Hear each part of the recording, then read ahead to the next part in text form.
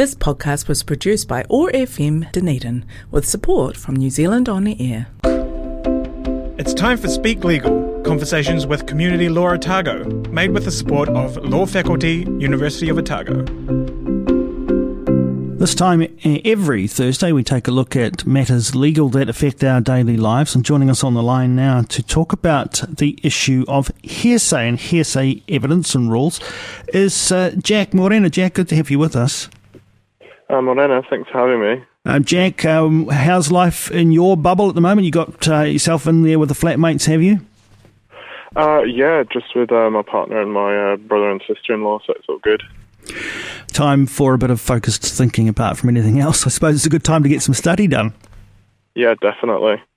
Let's talk this morning about hearsay. Now, Jack, this is something that we probably hear referred to from time to time. We might have our own view about what hearsay and the rules around hearsay are, but let's clarify them. Tell us a little bit about hearsay. Yeah, so you are right. It is quite common in popular culture. Hearsay is often discussed in a lot of legal shows and movies. And it's interesting to note that the hearsay rule is actually one of the oldest rules of evidence within the common law world, and it has actually been described as one of the most universal rules held by common law jurisdictions. It's interesting to note the layperson's understanding of hearsay is fairly close to the legal concept. However, the legal conception of hearsay is a bit more nuanced. All right, so what is the legal conception of hearsay? So historically, the common law hearsay rule operated strictly to exclude out-of-court statements offered to prove the truth of their contents. So predictably, the legal rule is somewhat confusing. Typically, we're concerned with statements that are being offered in evidence by someone other than the statement maker. And if a statement is hearsay, it's generally inadmissible in the courts. So why do we have this hearsay rule? It's to do with the nature of our adversarial system, which requires witnesses to appear before the courts to provide evidence in person. And that's just so that opposing parties are able to cross-examine witnesses and challenge the veracity of their evidence.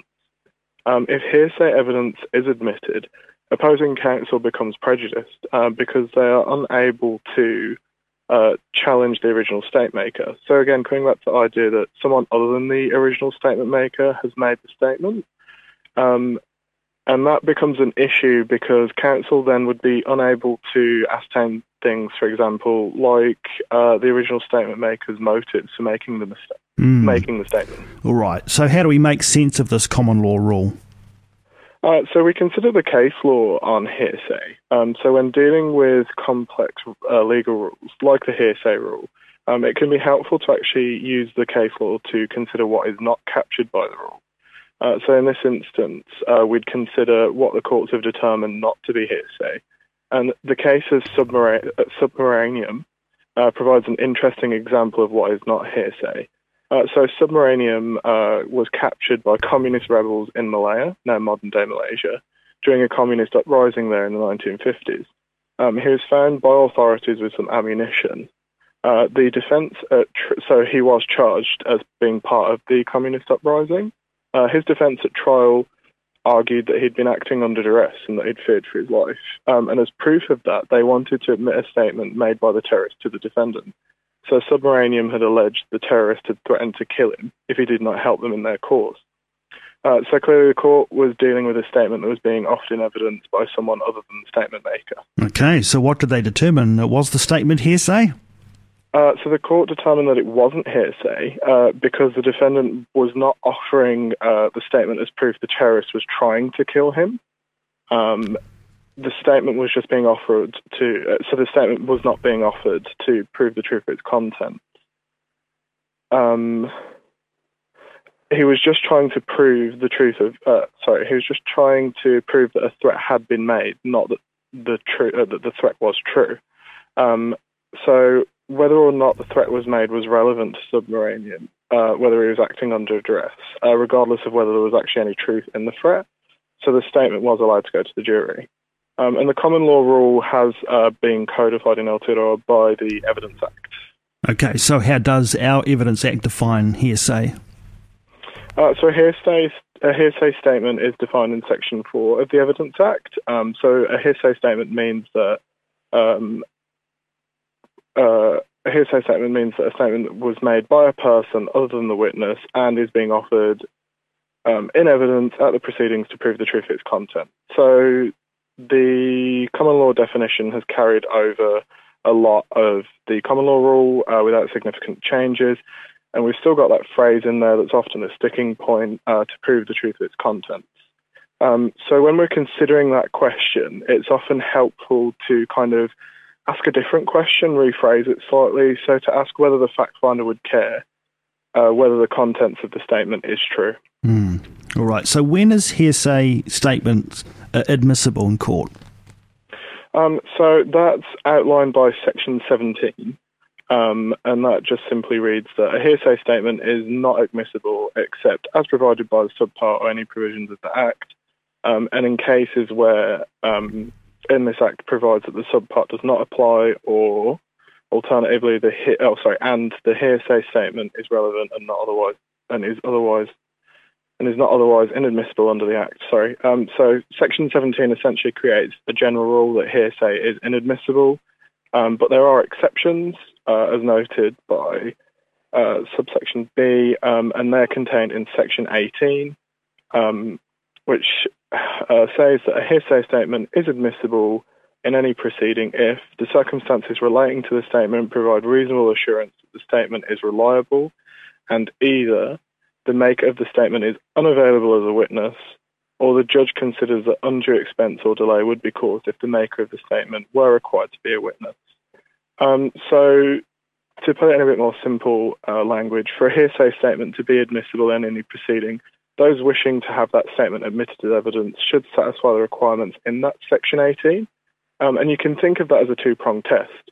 So first you consider under subsection 1A if the statement is reliable, and then you'd consider the necessity test under subsection 1B, and you can satisfy that in two ways. So that would be either is the witness unavailable, or would there be any undue delay or expense if the statement maker was called? All right, so let's look at the first part of that. How does the court determine whether a statement's reliable? So there are many factors that go into determining whether a statement is reliable. So you would look at things like how soon after the event was the statement made. So if a statement is really fresh and made quite soon after the event, it's going to be considered a bit more reliable compared to a statement that was made several months later. Who took down the statement? So again, if the police are taking down a statement, that's going to go to show that it's probably going to be a fairly reliable statement. And just things like, was the statement signed? So, for example, if the statement was given to a police officer within a few hours of the incident and signed by the witness, the courts are more likely to be satisfied that that statement is going to be reliable. And, of course, there are many other factors that can go towards proving reliability. Well, just finally, Jack, what do they consider when they're deciding whether a witness is unavailable or not? So there's quite a lot of debate around this. But the most important thing to note is that the threshold is high. So merely feeling anxious about testifying isn't a sufficient reason to render a witness unavailable under Section 18(1)(b). Obviously, court could be quite traumatic for most people, quite distressing, but that isn't a sufficient enough reason. And that just goes back to the policy considerations. We want witnesses to appear and give their evidence in court. And it's interesting to note on that the courts actually held someone suffering from a severe mental health condition was still able to testify, even though that person was at risk of relapsing. Yeah, I guess it's puts that emphasis on people being able to face their accusers, to be able to respond and answer to statements that are made in court. You can understand why this is a bit of a murky area, Jack, but thanks for helping to clarify that for us. And we look at other aspects of the law affecting our daily lives in the next edition of Speak Legal, which should be same time next week. Go well, Jack, and safe times inside your bubble. You too. Thanks. Community Law Otago. free legal advice and support for the people of Otago. Visit our weekday advice clinics at 169 Princess Street, Dunedin. Clinic session times are available from the website communitylawotago.com. Ring 474 1922 or 0800 169 333 if calling from outside Dunedin. Speak Legal is made with support from the Law Faculty, University of Otago, training for life.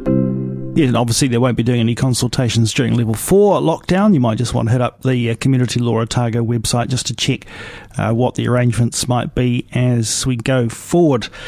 We're all waiting, aren't we, to see how the situation unfolds nationally, and officially at alert level 4 here until late tomorrow night.